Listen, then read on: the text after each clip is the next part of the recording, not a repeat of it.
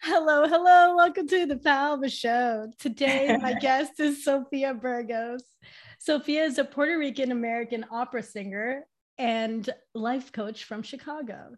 She is currently based in the Netherlands, performing in concert halls and opera houses across Europe.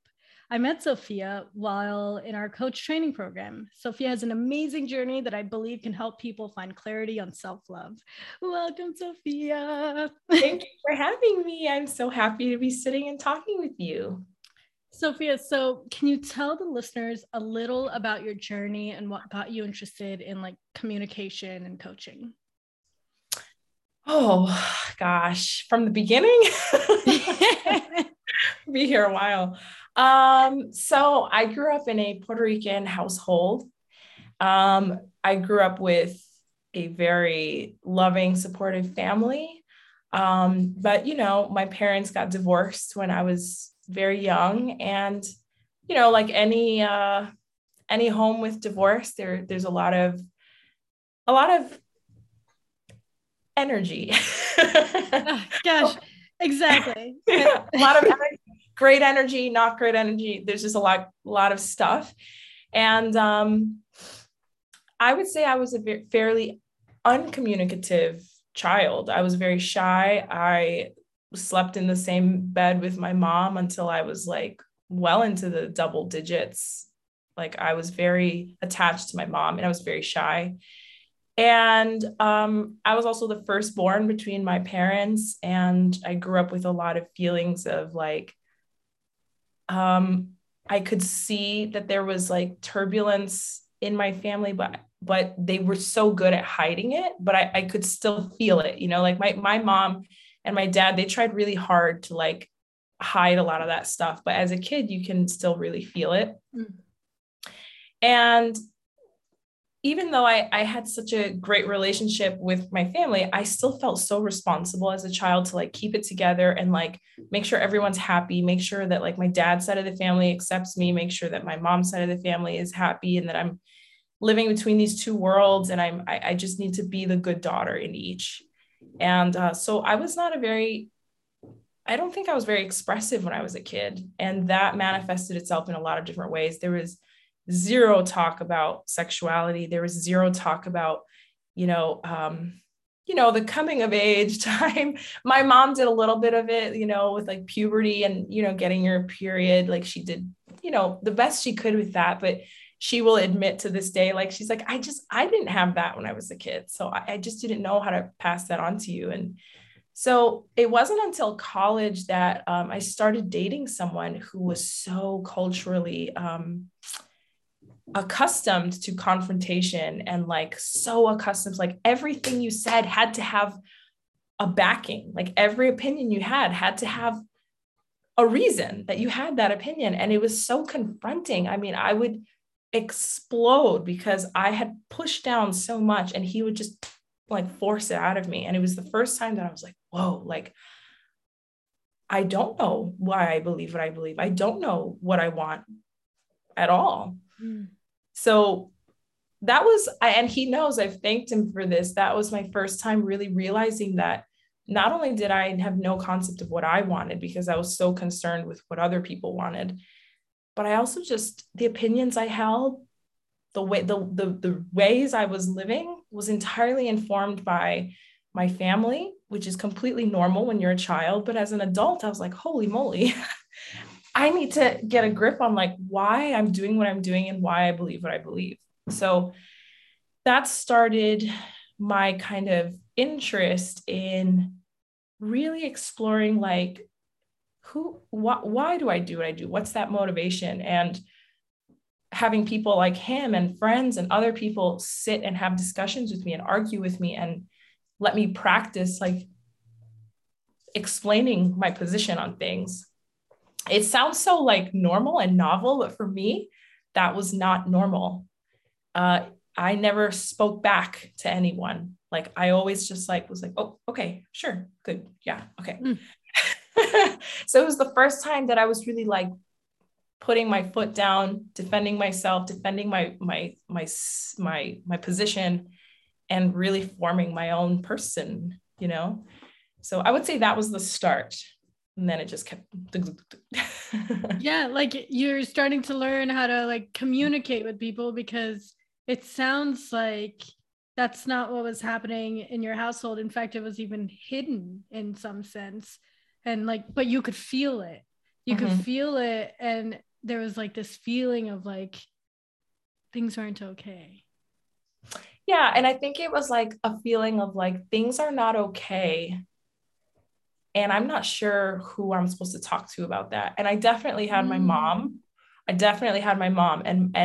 But even with my mom is a very sensitive. I love her to death, but she's very sensitive. She hates seeing me sad. And I knew that as a child. I knew that my tears would break my mother. Like she hated seeing me suffer, especially because she worked so hard to not have me see that, to not, like, she tried so hard to keep that all away from me. So when she could see that I could see it, my pain was just so hurtful to her.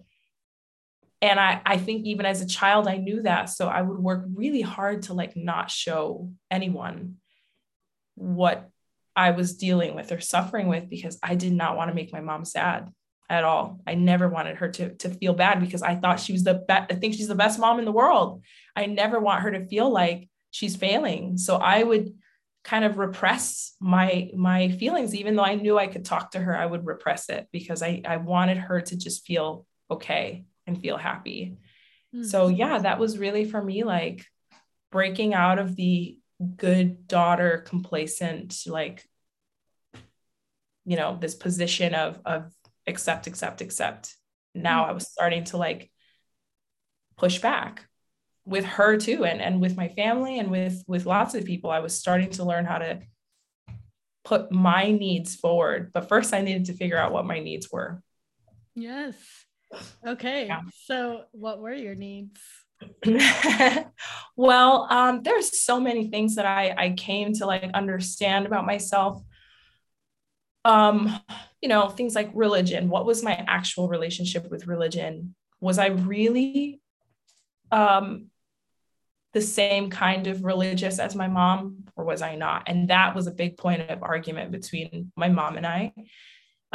Very hard also for your family to hear that like you're taking on a different spiritual relationship than they do. So there was a lot of that, just kind of like coming to terms with that. But the biggest one is also like coming into my sexuality, those needs. And then of course, boundaries, setting really clear boundaries with my family, and like really being able to say, actually, this is not something that is appropriate for me to deal with. I need you guys to leave me out of this because it's not my thing to deal with. But I would say the biggest earth-shattering one was definitely like coming into sexuality at all, because the repressing of my thoughts and my ideas and all of these things through childhood also manifested itself in a repression sexually. It wasn't until I was much older that I learned that like it's normal for children to touch their genitals and their bodies the same way they touch other parts. It's normal for children to explore. It's normal at a certain age that you experiment with masturbation. It's normal at a certain age to like develop these like, you know, hormonal feelings towards boys or girls in your class. I never felt any of that.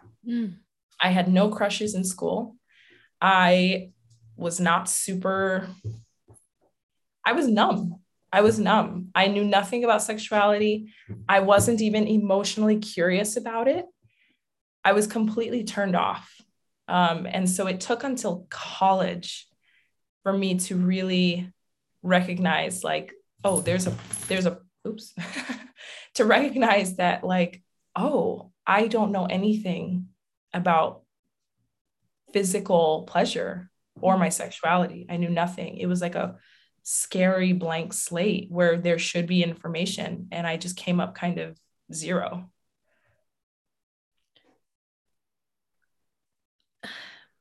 That can be so difficult when it's not even discussed in your household, because I've experienced that myself as well. I was brought up Muslim, and that's just not something you talk about. Yeah. So like I wasn't really taught about the basic things either. Like, oh, here, this is your period, and like you're going through a transition. And it didn't help that I started going through puberty at a very young age. I was around 9 or 10 when I got my period. So like it kind of threw my mom off as well. Like, oh my gosh, my child is all of a sudden a woman. You know, like her perception changed because that's just how it is. Like that's how we're taught. And yeah, because I wasn't taught that. On top of that, my father has two families. And so like relationship building was just not something, like the model that had been set in front of me was not necessarily the model that served me later in life. How did that express in your relationships later in life? Well, it's interesting because I felt so it's interesting you say that about your period, because my mom did teach me about my period, and she was very open about that and very welcoming about that. But I have such like core memories. Like I remember my father was very against me shaving like my legs when I hit puberty. Same. So like I still remember being so shamed about shaving my legs. And I remember I would go to gym class where you were required to wear shorts, and I would like cover my legs because I was so embarrassed because all the other girls were already shaving their legs and I wasn't allowed to. And I felt so much shame around like my body hair. And that was the first time that I really felt like super shameful about my body. And then, but my mom was very like, that's stupid. You can shave. It's fine. So mine was the opposite, but yeah. Oh, really? Yeah. But I was also like, not allowed. Ridiculous. Sorry. Yeah. but from my mom's side, she was fine with like my period and like was very supportive, but she was very against me using tampons. And I remember when I went to college, when I was in college, I had a pack of tampons in my drawer in my dorm, and my mom found it and she was so upset. I was like, Mom, come on. But it was just this idea that like my body was something to be so cautious about. So like there's parts of it that are shameful. And then also nothing is supposed to touch that region, not even a tampon, which is literally designed for that region. Like things are not supposed to go up there. So I think this conditioning, I was such I was naturally a very like, okay, yeah, if that's the way life is, okay. So when I started getting into sexual relationships when I was older, I had no sensation there at all. And I've learned very recently that that's normal, that if you've never really engaged with that part of your body, or if you've never engaged with yourself intimately or sexually, that's just not going to like, you don't even have the the wiring to feel those things. They just are not activated. So I had no sensation. And I also didn't know what sex was supposed to feel like. So for a very long time, I was just having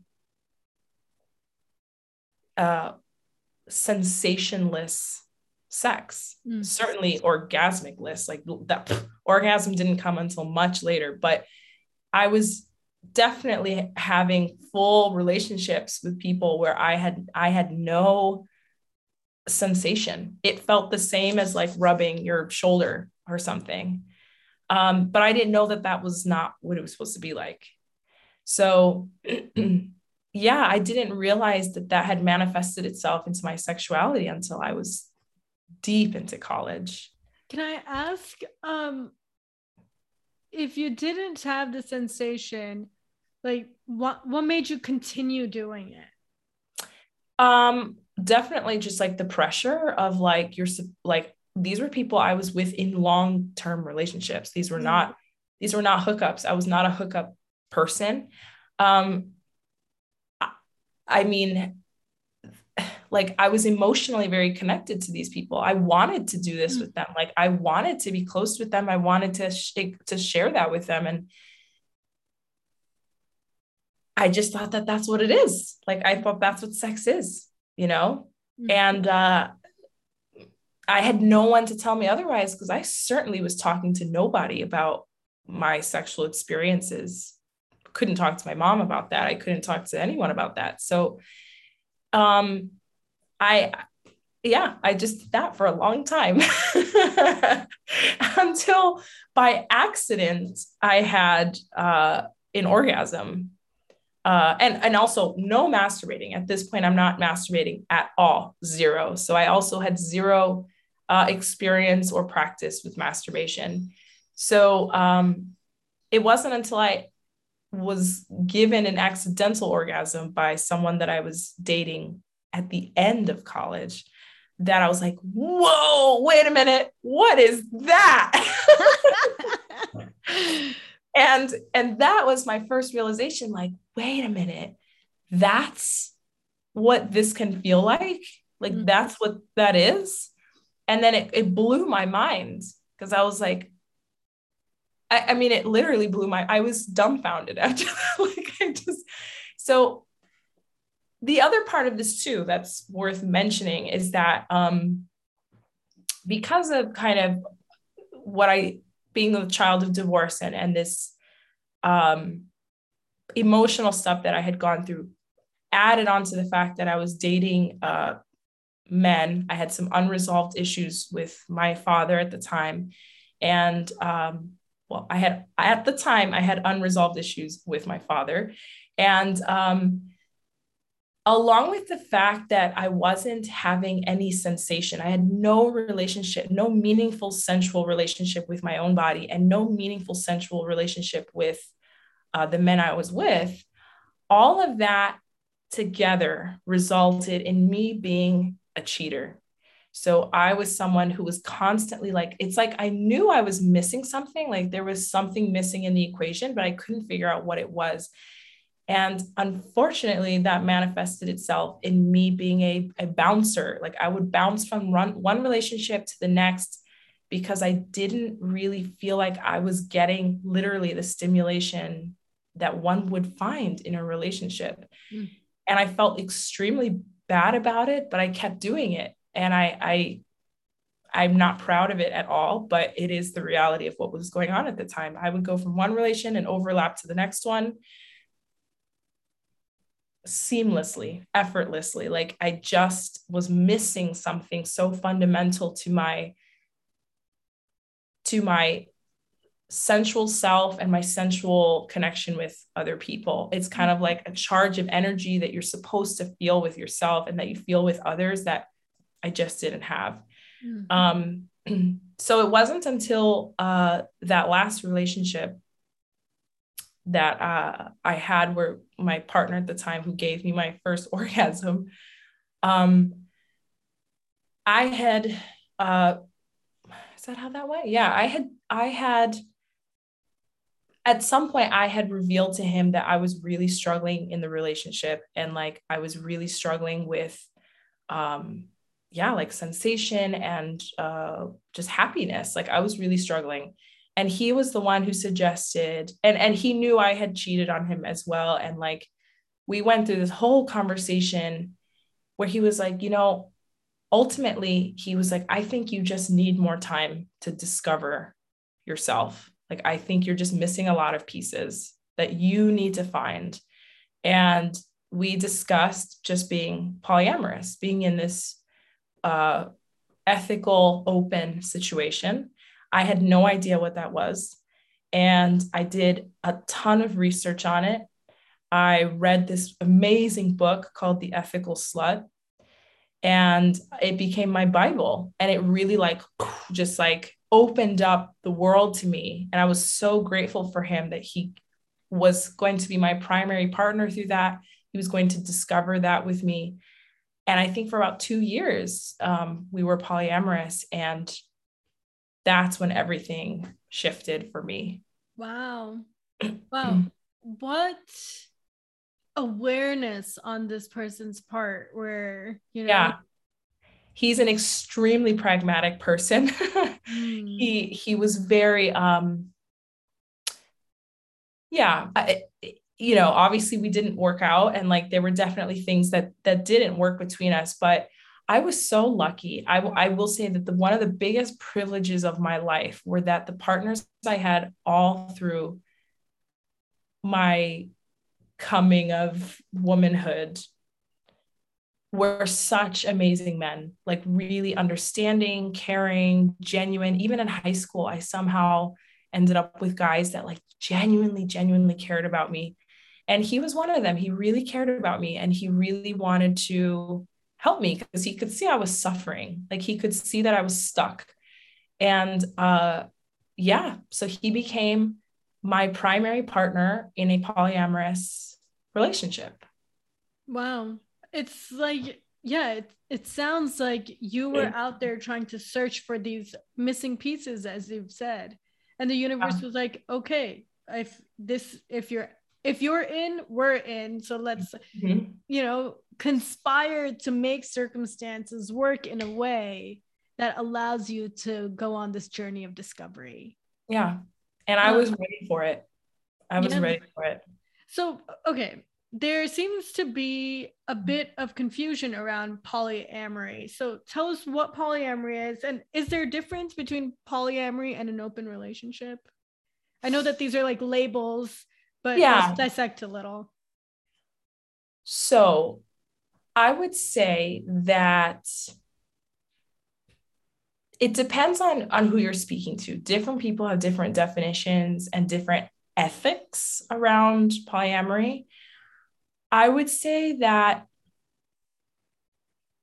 polyamory, from how I was practicing it, was the consensual understanding between all partners. So I had a primary partner. That information was never hidden from anyone. I was extremely honest with everybody about my relationship status and my intentions with them, and that they would be known to my partner, and that anyone involved in this relationship would know about each other. Open relationships, depending on the kind that you have, sometimes have this clause of like, don't ask, don't tell. Like, I don't want to know about it, but that's not always the case. So it depends. I would say that every polyamorous relationship is an open relationship, but not every open relationship is polyamorous. I see. Because you can be in an open relationship and not tell your partner anything about any of your partners, and none of your partners can know about each other. It kind of depends on your intentions there. But again, there are polyamorous people who don't disclose certain things to their partners. But I think generally speaking, with polyamory, it's a bit more intentional with the kind of serious connecting relationships that you want to have. Like for me, it wasn't really flings. I never went out and just like slept with someone. It was a very emotional and physical need that was being met over long periods of time. And by long periods, I mean months. Like it wasn't like a one-time thing. It could have been, but for me, it was really about finding that electricity between me and other people. And the more that I invited that, like I felt like I was for the first time feeling like vibrations between me and people who like clicked. It would be the kind of thing where suddenly I would see someone. I remember once, and I'm still friends with this person. Like I just saw this person from across the bar, and there was just like lightning between us. And I was like, is this what people feel? Like, is this what it's like? Like, is this what it's, and for the first time, I was feeling attraction, like this magnetic energy. And that was what I was exploring. And I would be very upfront with people and say, look, I'm polyamorous. I just want to explore this. I'm not concerned about, specifics of the future. I'm interested in love, connection, honesty in the now. I don't need my love to be defined by a future. I just want to experience it now and learn. And so many people were embracing of that. And I really like attracted some incredible people, men and women. And we had all kinds of relationships. Like some of these relationships were totally platonic, but very intimate. So we would talk about extremely intimate things. We would cuddle. We would spend a lot of like physical touch time together, but not sex. Like that just wasn't what the relationship was. Then there were some relationships that were basically just sex. And like we had this really magnetic, raw sexual chemistry that helped me find sensation, find touch, find what I liked, like allowed that to be developed in me. So it was like all these moments were offering me so many like lessons, so much fuel that allowed me to just play, just to discover. And I had a partner who would know all about this. So I would always ask for his, and of course we made mistakes, and like I had to learn how to be better about communication. Boy, oh boy, do you learn about honesty and communication through polyamory. But I would ask him, or I would tell him, like, I had this experience. I want to talk to you about it. Are you in a position where you can hear about this right now? And then we would talk through it, and yeah, it was such an intense time for me, but it was such a beautiful blessing to have that time for myself. And I feel like I evolved like 100 levels during that time. Wow. Yeah. It sounds like you really discovered what love and self-love is. Yeah. And I it's amazing because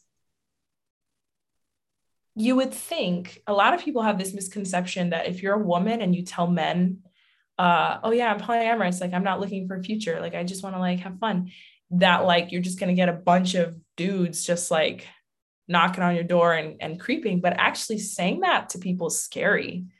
Like a lot of people declined. A lot of people were like, I don't know about that, because you're coming to people with a very intense mission.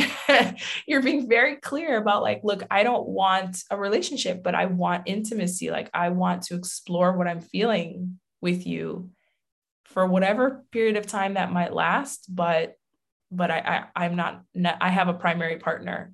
That's scary for some men. Some men don't know how to, are not, that's just a lot to take on, that like they have to now negotiate with the fact that you have a partner. They're afraid that they might fall for you, and you're not in a position to offer what they want. So I also had to have some difficult conversations with people about like boundaries, like okay, if this doesn't feel safe for you, is there something that does feel safe? And sometimes the answer is just no, I can't engage with that. And so it taught me so much too about like communication and like understanding vulnerability between people and respecting what they want in that moment. So yeah, it was I consider that my puberty. It happened much later in life. But that was my puberty. We think that things are supposed to happen in a certain time frame, but no, we're all unique beings who have our own journeys that are not comparable to anyone else's. Yeah. So this sounds like, okay, this was a phase in your life. Do you still practice polyamory, or did you transition out of that phase? Mm-hmm. So in 2016, I fell in love with someone else, and that person was not comfortable with polyamory. And that was the first time that I really went against everything that I had put together, my ethics, my mission. I put that aside because I completely fell in love with someone else. And I ended my relationship with my primary partner, which it was kind of going in that direction because he moved to another continent and I wasn't moving to that continent. So it kind of needed to end, but still, yeah, it was difficult. And when you're polyamorous, I mean, suddenly I decided to break up with everyone I was polyamorous with. That was like 7 people or something. So I had to like end all of these relationships, and I didn't really want to, but I was so in love with this person and he wanted to be monogamous. So then I completely abandoned this mission and was monogamous, and very happy to be with this person for about a year and a half. And then unfortunately, there was a lot of broken trust, and this person ended up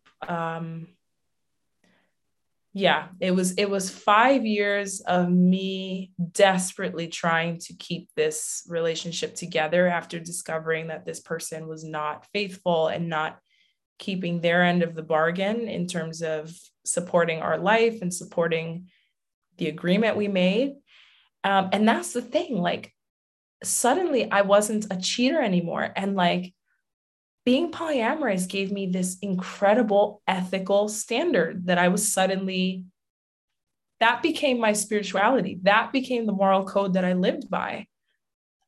Now, for me, the idea of cheating on someone is impossible. Like, I could never do it again because polyamory taught me how unethical that is. Like, everyone deserves to feel safe, especially when it relates to relationships and sexuality. Everyone deserves consent, and consent is the primary root of polyamory. So without realizing it, it instilled this code, this ethical code in me that even though I was monogamous, I was still very connected to that ethical code. So it was weird. I felt like I was monogamous, but with a polyamorous mindset where I was like, this is what we agreed to. So my consent is needed if we're going to do something else. And he unfortunately broke my trust over and over and over and continued to cross those boundaries. And it was just a vulnerable time for me. I thought this person was the one, and I just kept trying to love this person into loving me, which doesn't work. And so, yeah, after many years, I just started to hate myself because I would look in the mirror and I wouldn't see the woman I had created. I wouldn't see that radiance I felt, that vibration I felt, gone.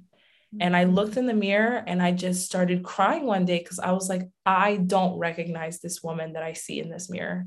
What happened to her? And I even felt this kind of self-hatred where I was like, how could you do this to me? It felt like my reflection was saying this to me. Like, I would look in the mirror and it was like my reflection would look back at me and be like, look what you did to me. I was so happy.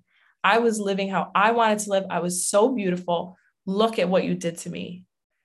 And I really felt that so strongly. And I just broke down. I lost myself all over again. I felt even more lost than before I went on the whole journey. So then I ended that relationship in July, and it's so hard to choose yourself. Like, people always ask me what, because I had been telling friends like what I had been going through for years. And of course, they weren't going to tell me what to do, but they were like, why did you stay so long? Like, why did you stay 5 years? That's such a long time. Like, why did you stay? And I told them because the choice was between him, the dream I had with him, this like beautiful dream that I was striving for, this life that I saw, that I was sacrificing for.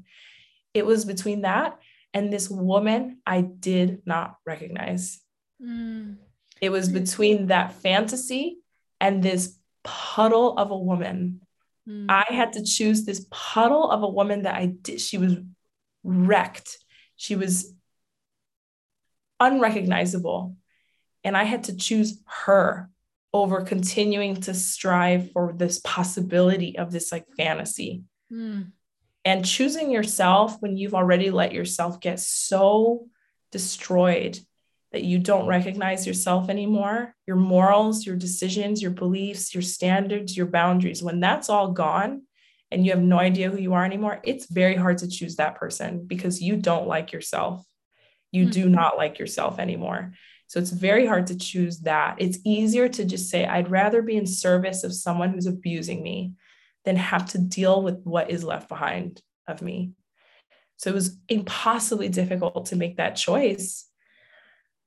But now that I did, and that was almost a year ago, and I've gone through, the ups and downs of like that, of post breakup. But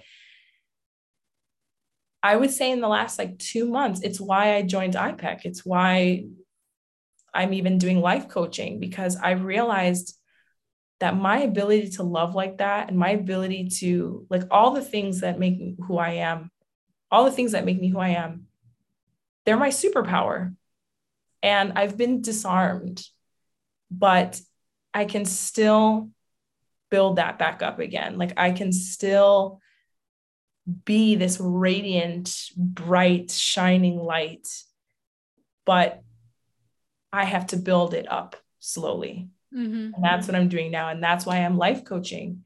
And that's why I'm, doing music, and I'm doing all the projects I'm doing, because I need to like, just like with polyamory, like, and I am still, to answer your question in a very long form, I would identify as polyamorous still, but I never stopped identifying as polyamorous. I just, for a moment, was in one relationship with one person, but I always stuck to this like code of polyamory. And now I am polyamorous, but I'm still at a stage in my life where I need my time alone to like heal. And I have found myself way more drawn to women lately, the nurturing, just brilliant, nurturing women who are around me. Like I just find myself incredibly drawn to their superpowers, and their superpowers get me excited because it makes me feel like, and so now I'm feeling this vibrational energy towards women, and I can't help it, And when I feel that energy, I'm like, I need to go to it. Like I need to follow through with it. So right now I'm in a healing phase, an exploring phase, and a nurturing woman kind of atmosphere, which I think is where I need to be right now. Holy shit, Sophia. So many lessons learned from just listening to you. I know. So once I get going, I can really just go. So I'm sorry if No. Okay. Let's recap really quick. So everything that you've said has made me realize, well, we are love, and that oftentimes we confuse attachment with love. Exactly. Another thing is you said, polyamorous mindset.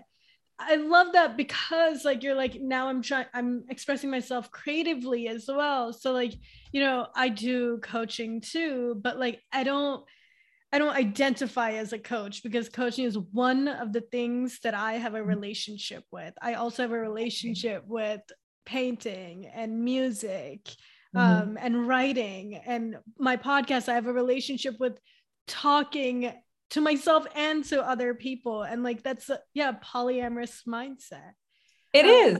Yeah, it's holding special space for all these different aspects of your life, and like really respecting them and giving them their own space. Like you can do that with people too. And I love the idea that love is also not defined by a future. It's one of the few things that can exist without a time frame. It can just exist right now. And that's a lesson that I really needed to learn, because it can be really easy to, and I certainly felt this with my ex-partner, that like, so because of how it ended, did I not experience any love for 5 years? Like, was that all a lie? Was this all fake? Did it all get taken away from me? But that's not the case. I did experience love in those 5 years. I just didn't experience it with an end result that I wanted, but I still experienced it, and no one can take that away from me. So right now I'm I'm receiving love where it feels electric and filling. And right now that's coming from a lot of friends and a lot of women, a lot of powerful, creative, energized women. And also, yeah, like coaching and singing and creating, like all those things are, yeah, that's polyamory to me. Like that's and actually what that is queerness. That is ultimately what queerness is. Queerness is questioning your normality and really expressing who you are, even if it's against the grain or against what society says or against any of these norms. Queerness can encompass so many things, but it's essentially exploring the unknown. Just being willing to throw yourself in the deep end of the ocean and not being able to necessarily see the bottom of the ocean or see the light at the top. Like you're just in the middle of this ocean and you're trying to let go to it. Like you're just trying to let go to whatever strangeness you want to let go to. So that's what I'm trying to inhabit right now. Yes, I love it, because like the mind likes to believe that, likes to compartmentalize that, like, oh, this is how things should be.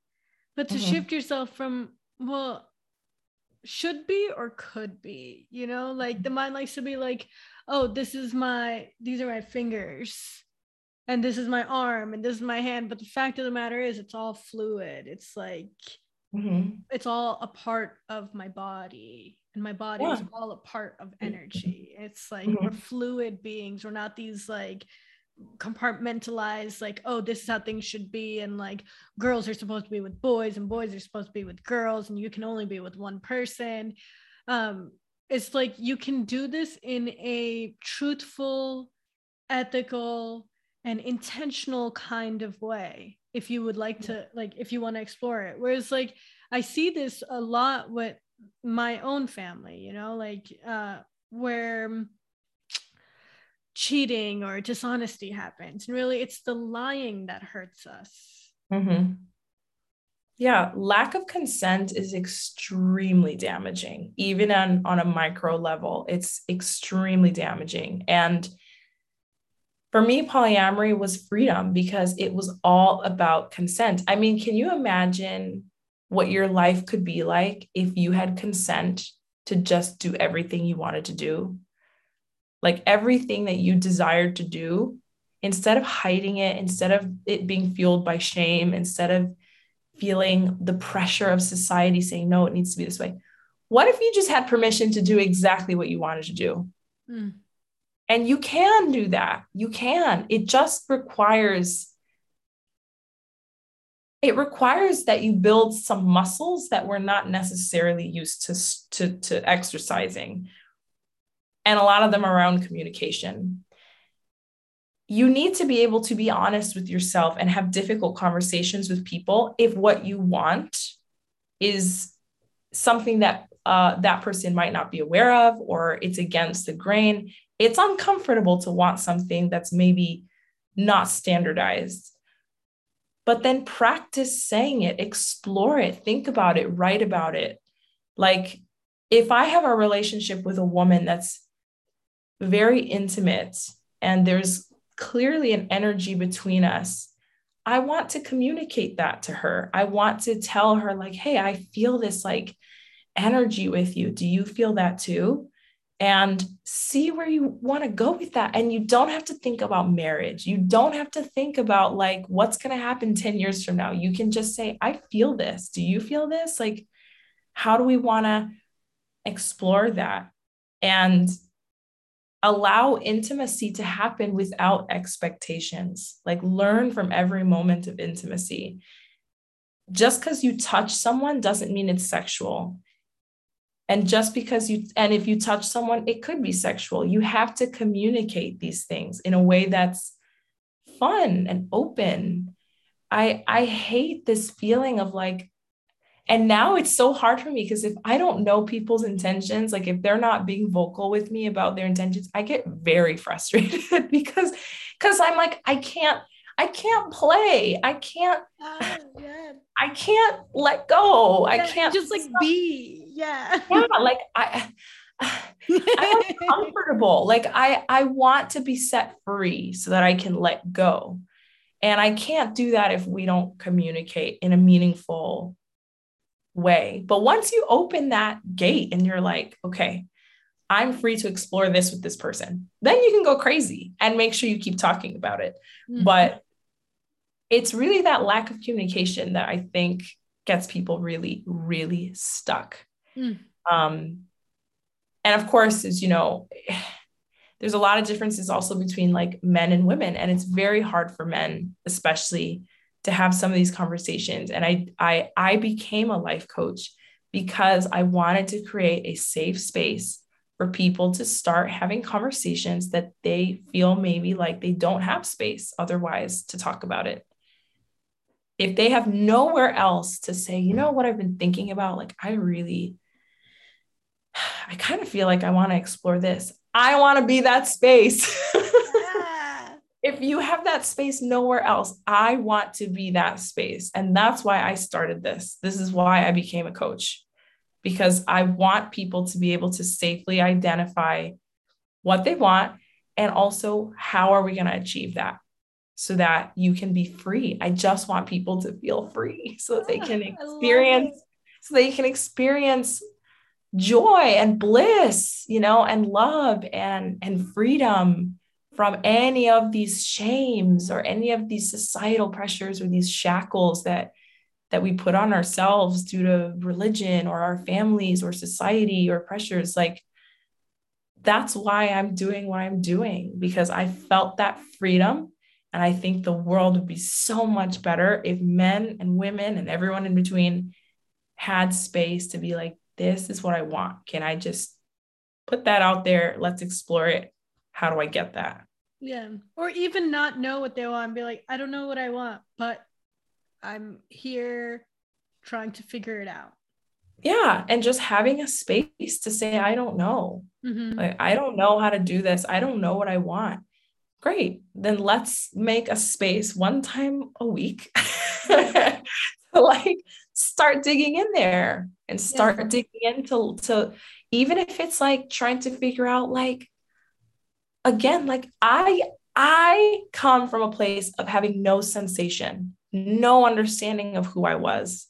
I know what that feels like to have no idea who you are, why you believe what you believe, or have literally any physical sensation. Mm. So I can completely understand when someone says, I just don't know what I want. I don't know why I am what I am. I have no sense of purpose. Like I get that. So just know, anyone who's listening. Yes. Hey guys, There if are anyone's so looking many for a life coach. there are people out there who want to help you live more fully. And it's not just like a money ploy, like it's really like it's my spirituality. Like when people ask me if I'm spiritual, like if I'm still religious or anything like that, this is what I say. Like this is my religion. Like I found sorry. I found my sense of moral code through discovering my sexuality. And I discovered my sense of self through art and exploration and play. And it came much later in my life. And I know that, especially after COVID, so many people are just completely lost. Like they don't feel that connection to themselves or other people anymore. So that's my hope, at least. My hope is that I can continue to be someone who can be a teammate, you know, be a collaborator so that we can just make the world a bit more blissful, you know? Yes. Sophia, it sounds like you're on an amazing journey on like healing the world, because just as hurt people, healed people heal people. Exactly. Oh, I love that. That's so true. So if people want to find out more about what you're doing and you know who you are, where can they find you? That's a good question. I need to build a website, but um, I'm on Instagram. Um, so my Instagram is Sophia M Burgos 3. And that's where I'm posting a lot, actually. That's like my main connection. But build a website. Yes, agreed. Thank you for the reminder. But Sophia M Burgos 3 is my Instagram, and that's where I post all my life coaching and like my booking page for life coaching is on there. My opera singing adventures are on there. Yeah, so that's where I post everything. Okay, sounds good. And I'll add all of that into the show notes so that anyone listening or is Yay. interested in your services can find you. Yeah, I would be so happy to help anyone listening. Well, thank you so much for coming on my show. I feel like this was such a rich conversation, and I think people will get a lot out of it. Good. Well, thank you for having me, really.